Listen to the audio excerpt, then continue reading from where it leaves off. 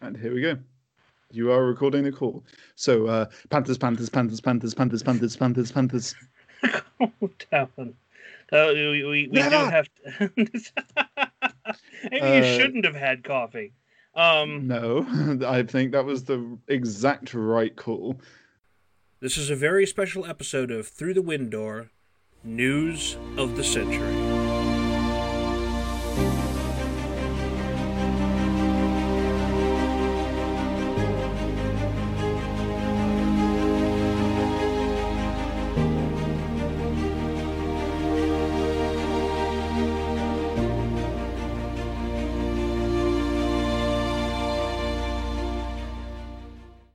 So, let me ask you this as we tangent slightly on to something else. Have you had a chance to watch Ali yet? I haven't. I have listened to Alex and Sharon discuss it, Mm-hmm. and I'm in this real paradoxical situation where I'm at home all day, and yet I Mm-hmm. have very little time to actually sit down and check out a full film in one sitting because Mm-hmm. of just a number of things that have come up, and because of Greg's fantastic planning, dear listeners, you won't see the seams. It's been a while since it's just been just Greg and me talking. It's very nice. I missed it. Anyway, to answer your question, no, I haven't, but I have heard a lot of what Ali means to Alex, and Yeah. it made a lot of Panther Soul make sense. It really did. Well, having said that, I still highly recommend that you actually sit down and watch it because over the course of reading Panther Soul, which I had read prior to seeing Ali at that point, I didn't understand that there was a connection, and only learned about it in the run up to Alex doing the Ali show. So I watched it beforehand, and then I listened to his podcast on the subject. The significance here is that prior to seeing Ali, I was looking at Kolo Nash and seeing a bunch of different potential influences there, that felt like some of those could still be valid sources in terms of elements that were brought in order to more flesh out his character and his arc and his personality and everything like that. But I did not appreciate just how important Muhammad Ali was to the character of Kolo Nash until seeing that movie and understanding just what kind of personality Muhammad Ali was. Prior to this, Mm. he was just a historical figure. I'd never seen him box.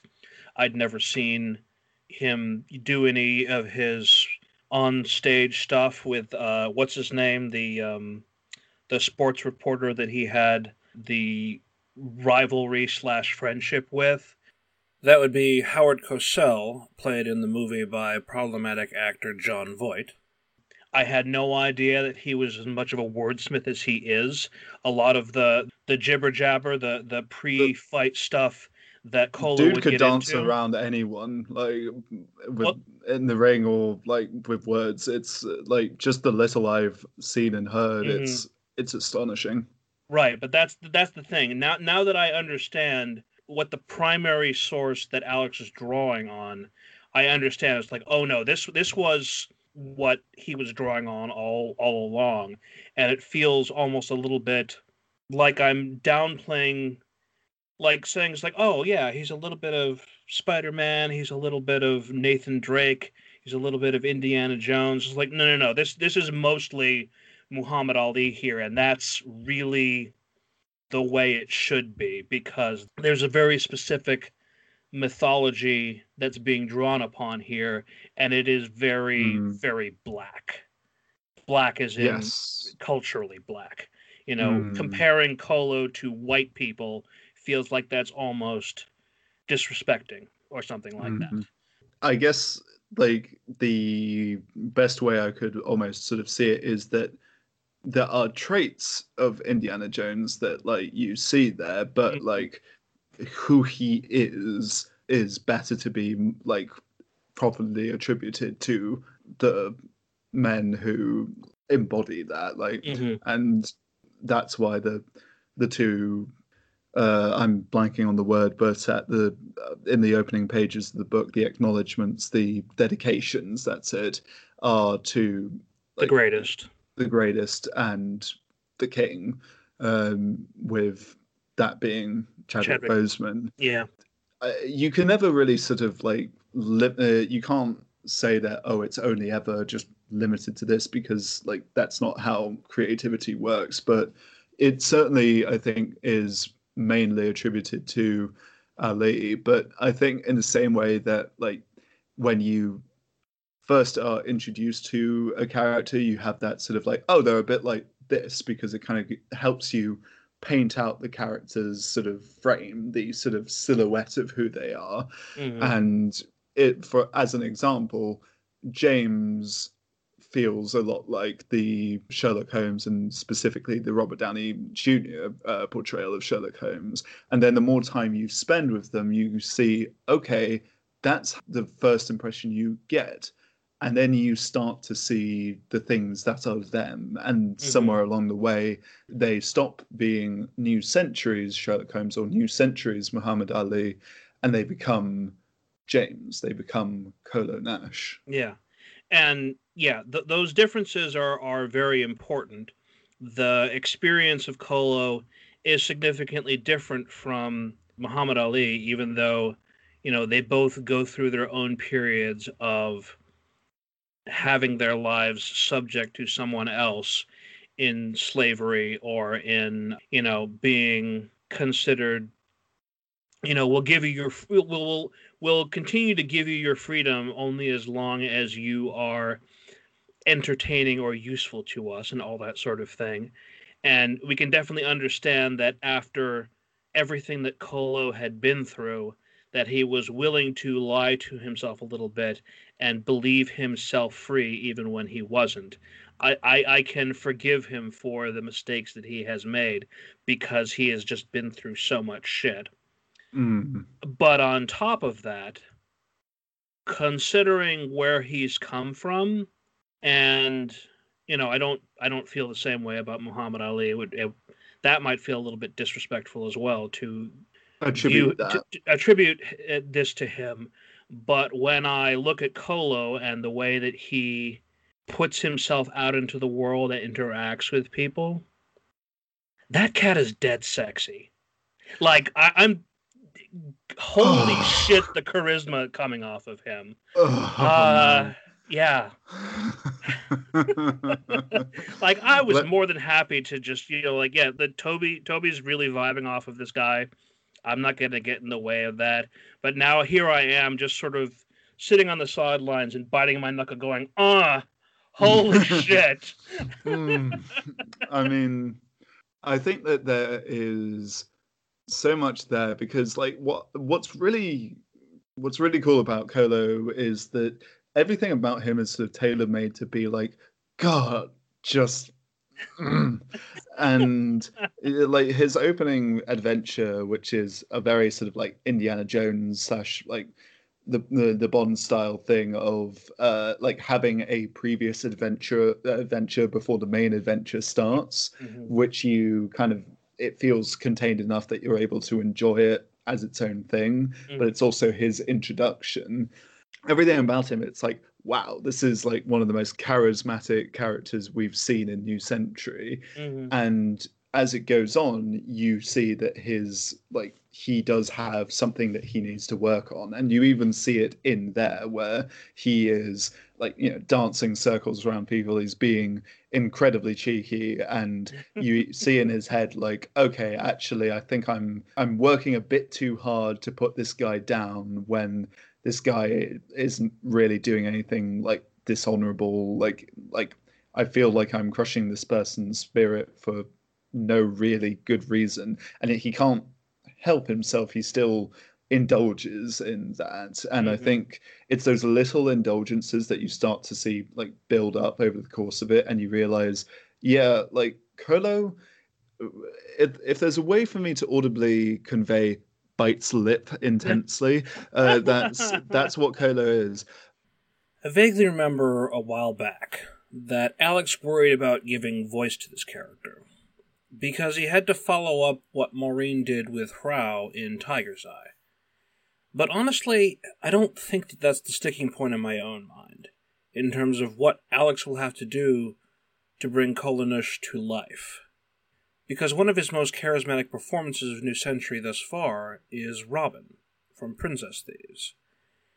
There, the amount of silky cream he's able to bring to a voice that is more in line with his normal speaking pattern is... it's quite compelling, to be honest.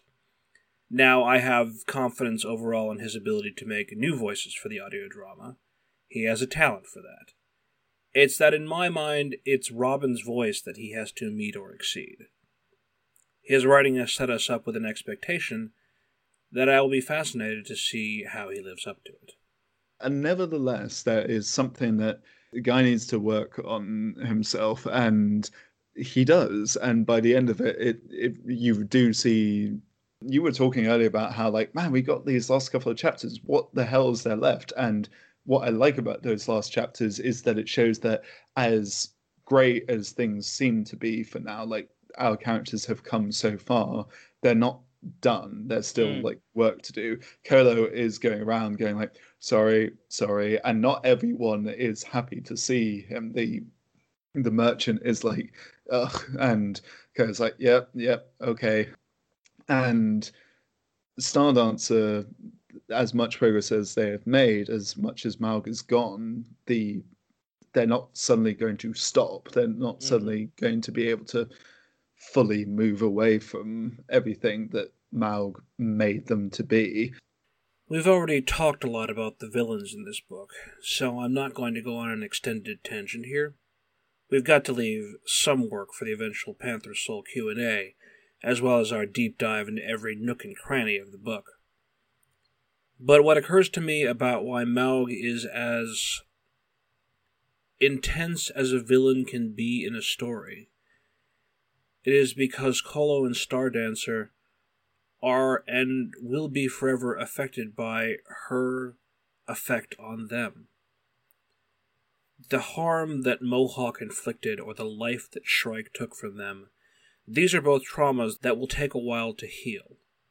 But Maug's influence is more like, instead of merely being a wound that must stitch together, she reaches into your head and plays with it like putty, reforming it into a shape more pleasing and useful to her.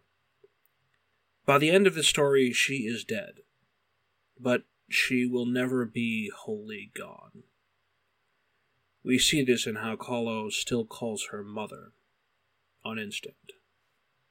I think that for Kolo, I've gone on a tangent, but for him, he's a combination of just so much appeal, so much like raw talent, and yet there is good care made to like, oh, he's not a Gary. No. It's not that like that's not really a valid way of that's not really a valid. I'm losing my words. The point is that come on, give me something to work with here. I'm gonna have to. I don't want to edit this out. I want to make it coherent here, but you keep on trailing off or not finding the words. Look, Kolo is a cat that will steal your heart, but he will win the fight, but he's like the one person that he's never really been able to fully like come to terms with or like has difficulty grappling with is himself. Like that sounds like trite to say, but that's very much the case, is that by the end of it, the greatest opponent he has to overcome is himself in the fire. It's just a confronting of, this is who you are over your many lives. And that's actually, now that I think about it, that's what I love about his journey, because you have these moments of, he marks out his life and he says, so begins my fourth life, so the fourth of my lives, so begins the fifth of my lives. And the thing about that philosophy, about how this is categorically the end of like part of my life, is that there is a quantifiable amount of time left, or representational time, and that comes to a head when he finds out that he has only so many years left to live.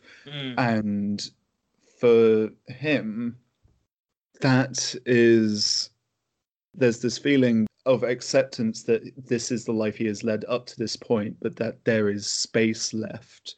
By the end of the book, it's not so begins or so ends my final life. It's there are lives left. There's not an infinite number, but there is space and time for him to be. He has been so many things over his life, and he can be so many more. And that's such an uplifting journey to see. And the fact that he's drop dead sexy, it just makes it like a very appealing journey to take part in. Yeah. Sorry, Future Greg. I hope you can edit that into somewhat coherent stuff, but failing that, humna. I mean, it's that this is part of the way news is supposed to work. Oh yeah. Is that we deliberately came into this high energy, no plan, no structure, just completely riffing off the cuff. So that means that this is going to end up being far less sculpted along the way, and that makes it maybe a little bit more difficult for me to make it as cohesive as I normally would want to. But it's also emblematic of the emotional effect that this story has had on us. So it can be just as important to capture that as well as making our podcast as to the point and pithy as possible. So it's fine. It's fine. I've dealt with worse on occasion. It's all this is just an additional part of the narrative now, I think. Oh yeah. You know what? There is actually one character we haven't really talked about, except in passing, Maximus. Yeah. God. That hurt. Yeah. Well, okay, so that's not just that, but if we're going to be talking about fallen characters along the way, I actually can't tell you how happy I was at the beginning of the story that Liseth and Rickish came back into the picture as part of Beatrix's crew. Yeah, that was really cool. And then they're literally there so that Shrike has someone to kill at the midpoint of the story. I'm just like, fuck! That felt targeted. That felt like Alex knew that us two, that we would recognize those names and go, oh, cool, those guys. And then, like, I mean, I don't want to say that it was necessarily targeted us. It feels like that because of the work that we did talking about these tertiary characters in Tiger's Eye and the fact that we delved a little bit into who they were and hoping that we would get to see more of them. But I also think that it may well be that Alex always planned to make them a part of the story because it wouldn't have had as much impact had Shrike killed two people who we had no frame of reference for. Yeah. But like you can say all you want about being able to read Panther Soul by itself, but the fact that these were characters in Tiger's Eye that had voices that were brought back into this story and were apparently willing to forgive Beatrix for what she'd done, enough that they were willing to be loyal members of her crew, it wouldn't have had enough weight if the people that Shrike had killed were nameless or extras that we had no frame of reference for. So there is a point behind all of it, and I can appreciate that. Even as I wish maybe they would have had actual if they could have had a bit more time, maybe a little bit more to speak and everything like that. Like I would have been curious to hear how it is that they came back from their experience in Leon to go back to, their homes, their tribes, and then somehow found Beatrix again to be recruited to be on her crew. I forget, were either of them the ones that jumped with Hrao to fight the Widow beneath the waves? Oh, God, I don't remember now. It's been Mm. so long. Because I was now intrigued, I absolutely went back to check. And Toby's instinct was right. Lyseth and Rickish and Erish, the cheetah, were among those that fought the widow with Hrao.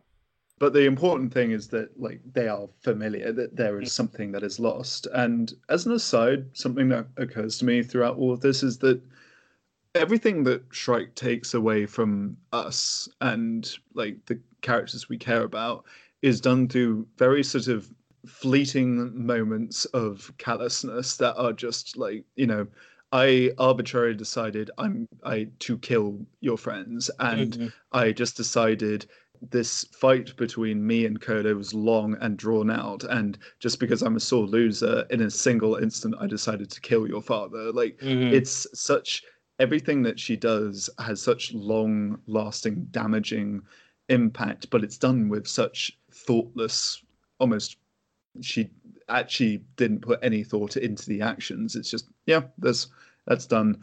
I think that makes her ultimate fate actually quite fitting, because we want her to suffer, but in that fight with the tiger, with the cat sword, at the end, what's the name that Laia comes up with it again? Smileyotron. The Smileyotron. That's pretty Because good. it's a Smileyodon Yeah, tiger. yeah. So Of course. I was trying to remember what actual cat it was, but then Mhm. I like remembered, of course, it's a saber tooth. The fact that Beatrix, who has every reason to want Shrike to suffer, just kind of decides, no, wait, we have to be fast about this, and Shrike's torn in half to Mhm. shreds, you say. Mhm. Um, Bitten in but half, actually. yeah, Like, not yeah. even she's shift, that Mm, thing where she is literally torn in half. She's bitten in half by the jaws of the great cat mm. Jaeger. So yeah. Yeah, like, and that's such a sort of fleeting moment of like blink and you miss it, and Mhm. that character who took so much from us is now dead, and they're not just dead, but like super dead. Mhm. And I think that that's a. I'm not sure what to read from that, just from a initial realization, but that's certainly, I think, fitting and a pattern I see there. I feel like this is a topic worth considering more in the future. A larger discussion of when villains die in New Century, how are the deaths framed? Because there may be an even larger pattern to it, more than merely comparing the mirror of how Shrike killed Maximus and then Beatrix killed Shrike. Going back to the casualty that of Shrike's actions that hits the most is Maximus. I mean, you say that she didn't put any thought behind it. I'm not sure that I agree with Oh, that. I yeah, think no, that that's her true. actions, It's very deliberate. yeah, she was very surgical about it. It just Mm, so happens that it was done with malice aforethought. She mm, knew that this would hurt them. She wanted to hurt them yes, yes. because she had been humiliated in front of her people. Mm, So, yeah, she would do what she said she would because ostensibly living up to whatever honor she had was important, but she wasn't going to mm, do it without twisting the knife mm. first And because I, fuck you. yeah, and I think it's In her important. own mind, yeah. Yeah, I think it's important that this like reprehensible person who is a monster makes this show of fairness that, Mm, yes, I did exactly what I said I would, and look, I'm letting you go, and all of this stuff, which is ostensibly to save face, or just to be like, oh, technically I did everything right, because that is how the evils of the world do things. They hmm say like, okay, well, we've followed the letter of the law, and it just so happens that I'm the one writing it. hmm And it's, yeah, this sounds contrary to the emotions that you feel, because you want Maximus, who's just this wonderfully supportive older figure, to hmm essentially everyone he, like all of the protagonists he comes across.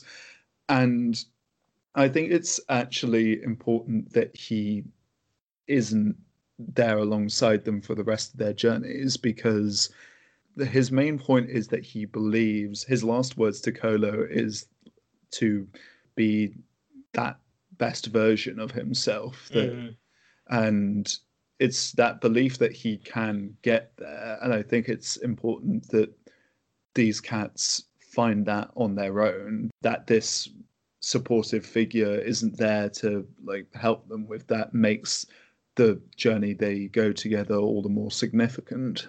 Yeah. Yeah, it's a little bit of Sullivan from Uncharted, I feel. A little bit of Alec Guinness's Obi-Wan Kenobi. There was, The you know, mentor definitely dies a lot. It's yeah. well, not just in terms of him being the mentor figure, but in terms of the sort of personality that he was carrying around, because he was a humorous sort, but he was also, the strong influence on more than one character in the group. He was Mm, Beatrix's father. He was a separate father figure to Kolo, more than just a mentor. He did mm, encapsulate that role in a way that Kolo needed, in particular after losing his mother, after losing Maug, even though she was a monster. He mm, needed some kind of positive older person influence in his life to sort of set him back on his way and grow into the person that he would become. And there are also a few elements of, like, say, Shepherd Book in there, maybe a little bit of Henry Jones Sr. as well, in terms of mm, the personality and the weight of what he was trying to carry there, uh, mm, being part of the story. yeah. So yeah, that's the thing, is that even though he had direct connections to Beatrix and Kolo, he also had thoroughly charmed Leia, Mm, um, over the course of their short time together. So mm, his passing even hits her hard in the mm, end. yeah. And And without his presence, that's part of the reason why things start breaking up the because he way they gels do. everyone together, that Yeah, everyone can exactly. agree, yeah, we all like Maximus. Hmm. And yeah, it hurts. And Yeah. that's the point, is that you spend enough time and you like him. I think that's like the whole point, is that, if at the start of the book we were told, like, okay, you're going to meet Beatrix's father in this book, it'd be like, oh, cool.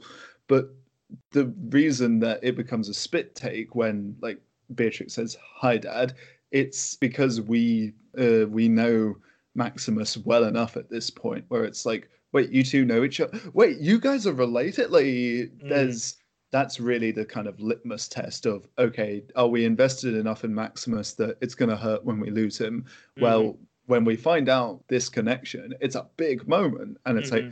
oh damn, this is going to really hurt, isn't it? Hmm. Mm. I have a question for you. I have an answer for you. Okay. So, how did you feel when you realized that the next story in the world of Rama would be this treasure hunt? Like, were you excited? Were you sort of like, ooh, I mean, the thing is that there was a very small gap between finding out what Panther Soul was actually going to be about yeah, and reading the book itself. uh-huh. So it's a little bit difficult for me to tap into how I actually felt about the potential story. Mm, Um, at that point, I think when we had the description of what the arc of Panther Soul was going to be, it was without revealing a lot of the core stuff that was going to encapsulate that story. At that point, we had like a couple paragraphs on it, that it was going to be a treasure hunt, and we had the cover. That's all mm, we had. We didn't yet yeah. know. We knew that the Panther and the Lynx were going to be teamed up together. We had the character of Star Dancer, who we knew was going to be them. And then we had, of course, the figure of Maug on the upper right hand side, who I thought at the time might be some sort of mentor character. Mm, Honestly, given the way that the faces are laid out in other books in the series of New Century, or even just, say, the cover of Tiger's Eye, which the top two corners are reserved for Haka and the Gagaku, I should have known that the people on the face of the cover wouldn't necessarily all be components of the heroes, that there would be villainous personalities on the cover as well. But that was not necessarily clear to me until actually reading the book and finding out what was going on, actually Stardancer was going to start out as an antagonist rather than as a protagonist.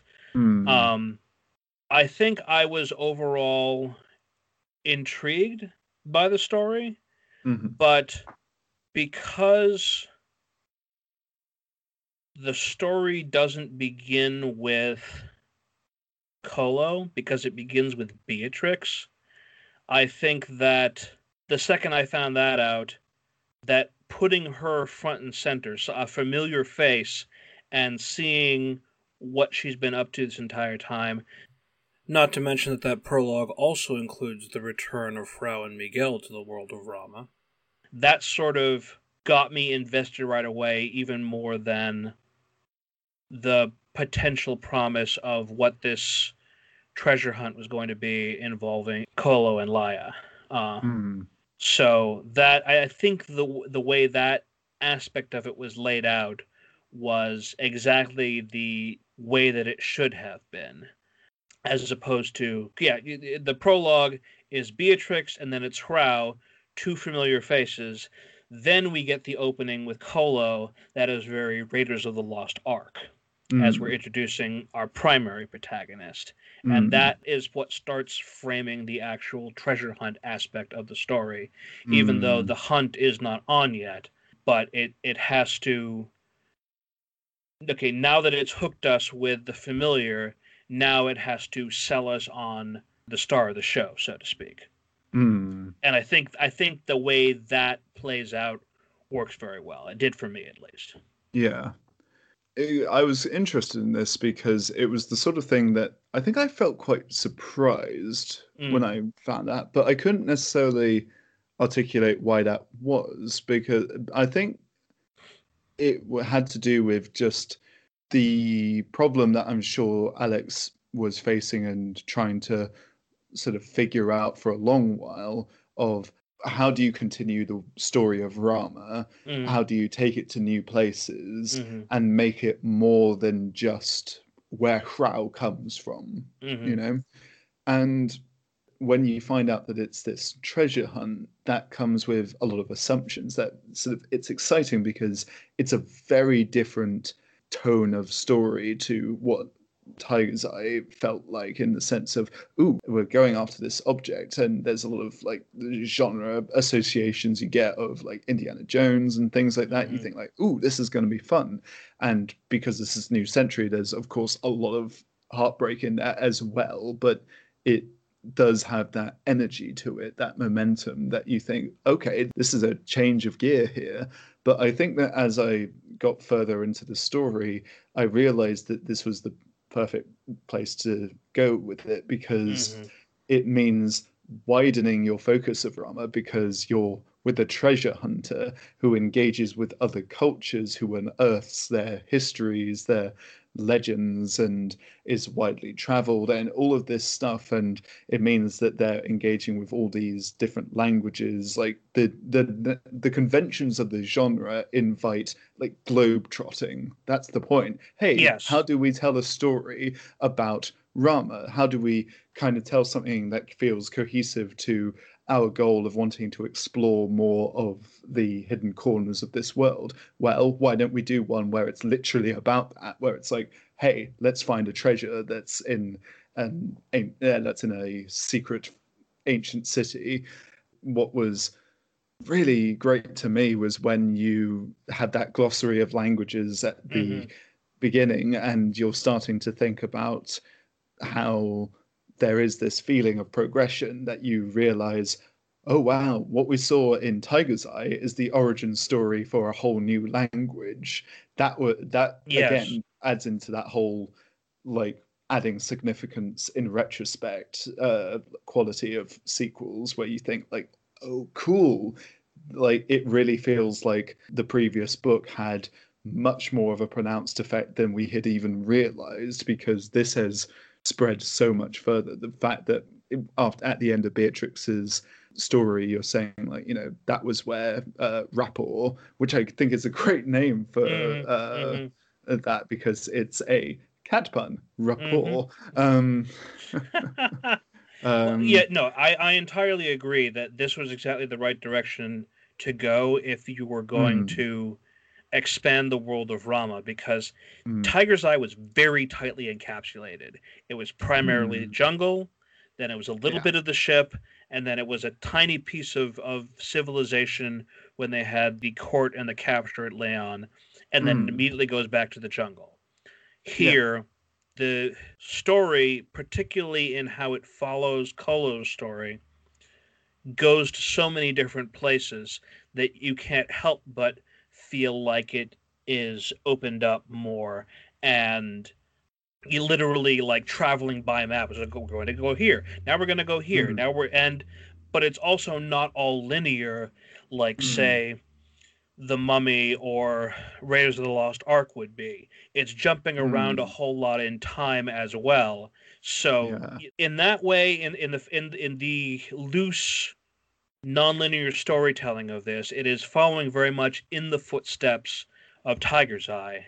It just so happens that the process of following these people through the different places that they were, Kolo in particular, although it happens with Beatrix as well, allows us to visit so many different cultures and ecosystems and places where we get to see that things didn't just stop when the focus was off it in Tiger's Eye.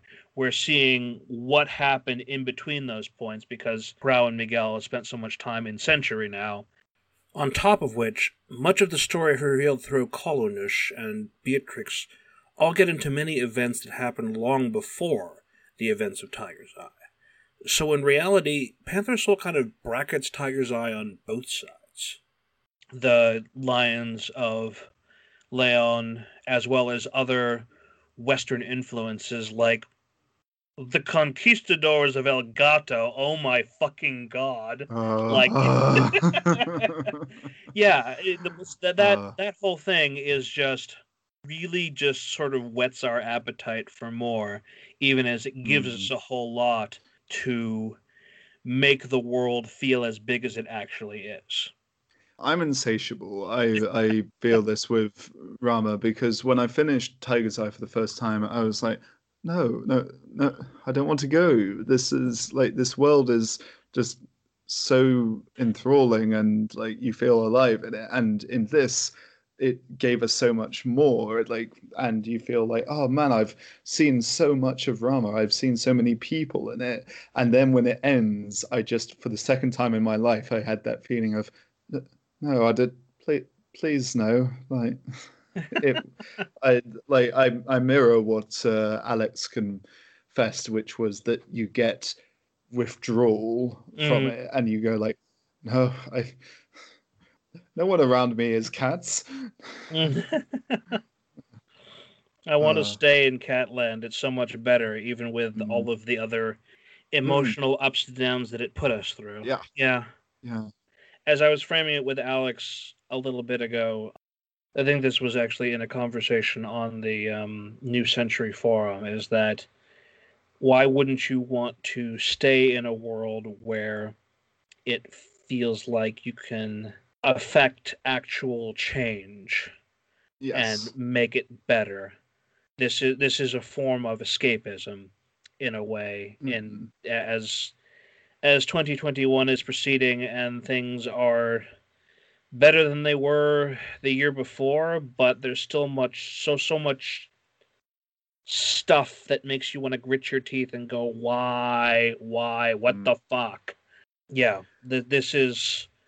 I don't blame him for feeling that way. I don't blame you for feeling that way. This is I'm with you on that, I think. And also that feeling of being able to do so with other people who want that same thing that you do, to be like, to find and forge connections with other people in that way. And when I was reading the climax or climaxes of this book, it really did strike me how much New Century makes a point of how there will be these fantastic artifacts of or objects of power, which a lot of certain books in the series will be like positioned around, such as in this, it's Cloudbreaker.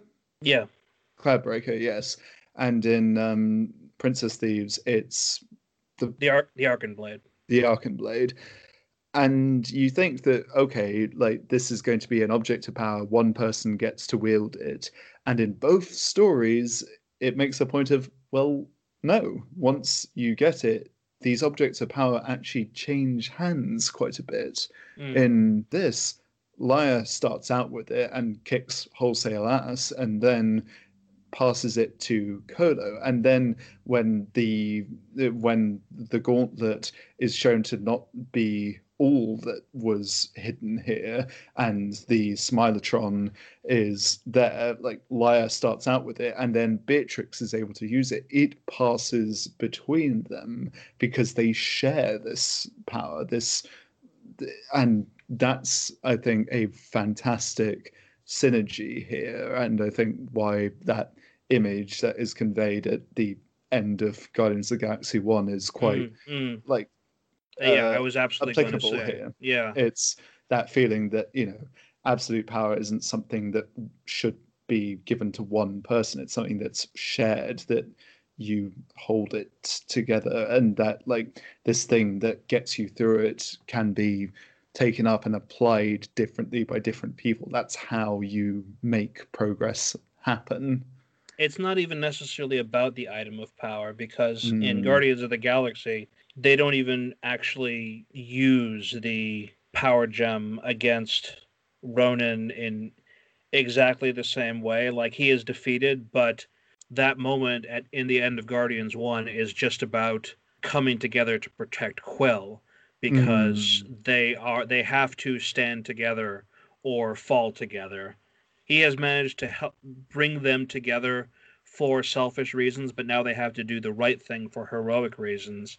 And it's very emotionally compelling overall. And they need each other in order to push, not just in order to get each other's assistance, but to push themselves in the right direction. They, you know, that there's some of those moments during the final coda of them embracing and being together is a representation of that they don't just need each other's physical strength, they need each other's emotional strength. That they are stronger together than they are by themselves, and that they can't necessarily stand alone, especially when they're carrying the weight of not just the things that they want to do for the world, but when they have the responsibility of Cloudbreaker and the Smilotron. Yeah, I'm exhausted too. This is a really good book. I mean, I was just turning to the final page, and you were talking earlier about how this book has so many quotable lines and things that just sort of stick with you. And I talked a lot about how I loved the final moments of Stone Spring, but I think this might be my favorite final line of a New Century book, which is just, "We have tomorrow."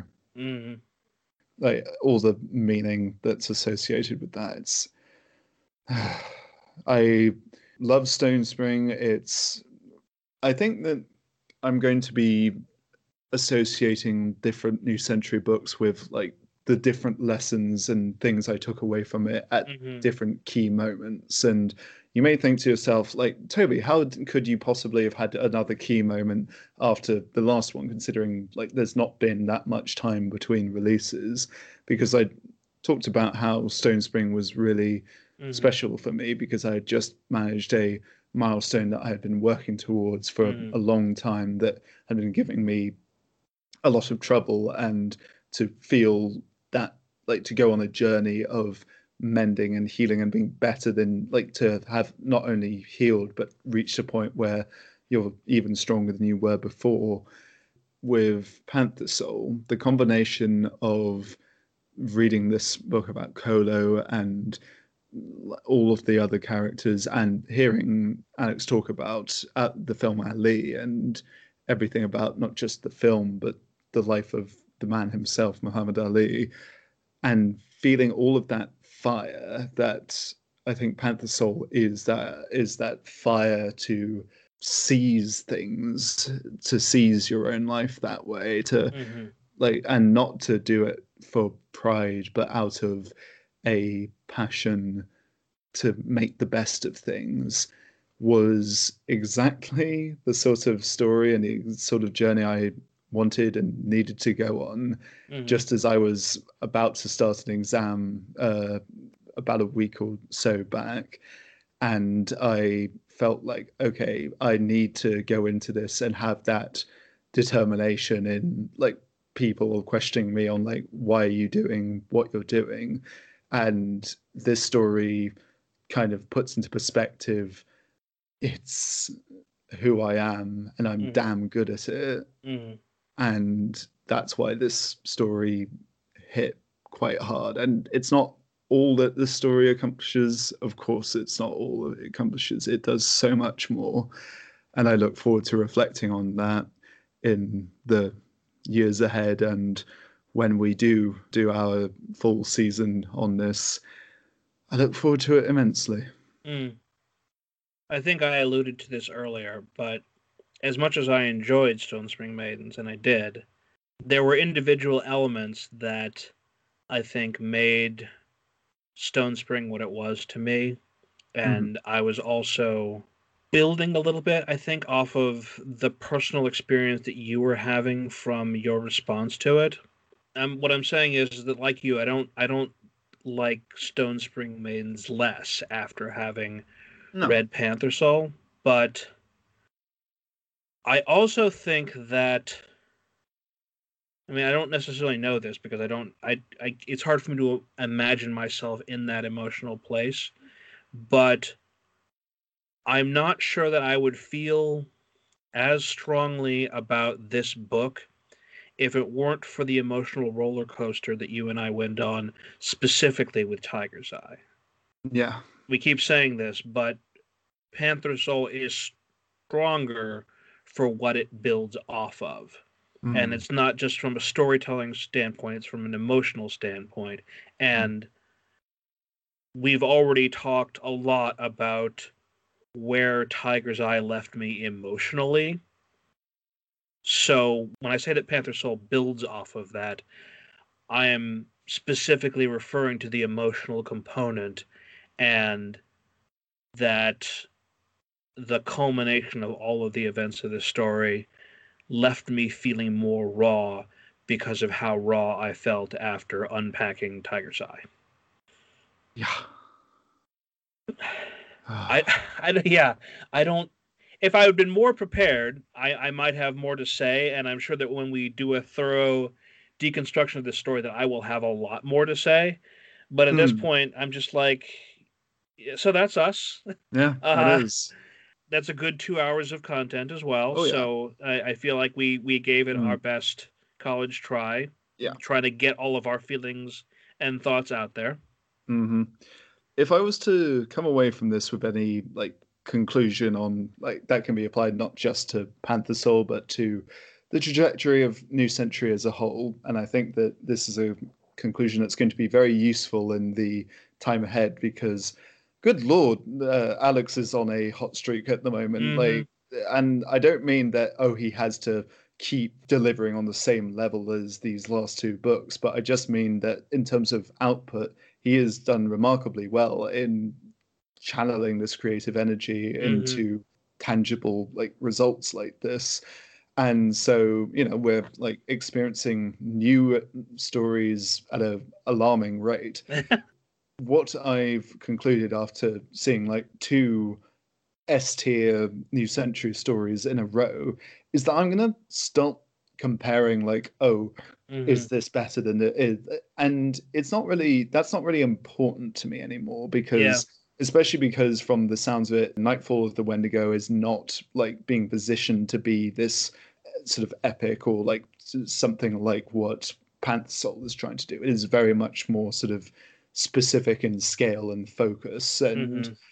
to me, it's not about how do they compare against each other. I just kind of want to see if each book can be the best version of itself. Hmm. Hmm. And I know that sounds trite, but it's true, is that the best New Century books are the ones that just commit so much to telling that story. And I'm excited because we keep building off of what comes before, but to create something new. And that's why I think our title for these is apt because Hmm.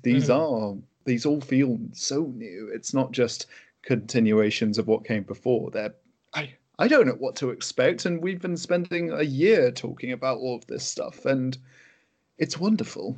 Yeah, he's leaving it all out on the field is how I would put it. He's Yeah. like, okay, yep, I did a good job with phase one. Now I have to up my game. I have to take this places that it hasn't gone before.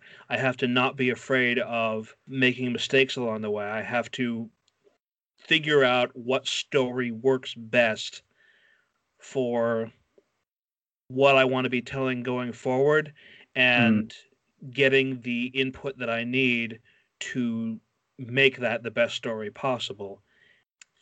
Nightfall is going to take up where Uncivil Outlaw left off, which is where you and I began over a year ago now. So wow. that's going to be its own, what's the word? It's going to be its own anniversary in a way there, coming Mm, back to James and Butler and Rebecca, and me wondering if some of the stuff that we talked about with Spencer and Loretta in terms of their characters, whether some of that is going to come to fruition based on mhm. based on Alex looking over our shoulder and taking notes from what the two of them said about those characters. But yeah, I'm glad that Alex was smart enough to not try and put Nightfall in front of this because we really needed to get all of this stuff out Oh yeah. while Panther Soul was like burning a hole through our heads there Yeah. with flaming tattoos. Oh, as if he wasn't hot enough already. Yeah, exactly.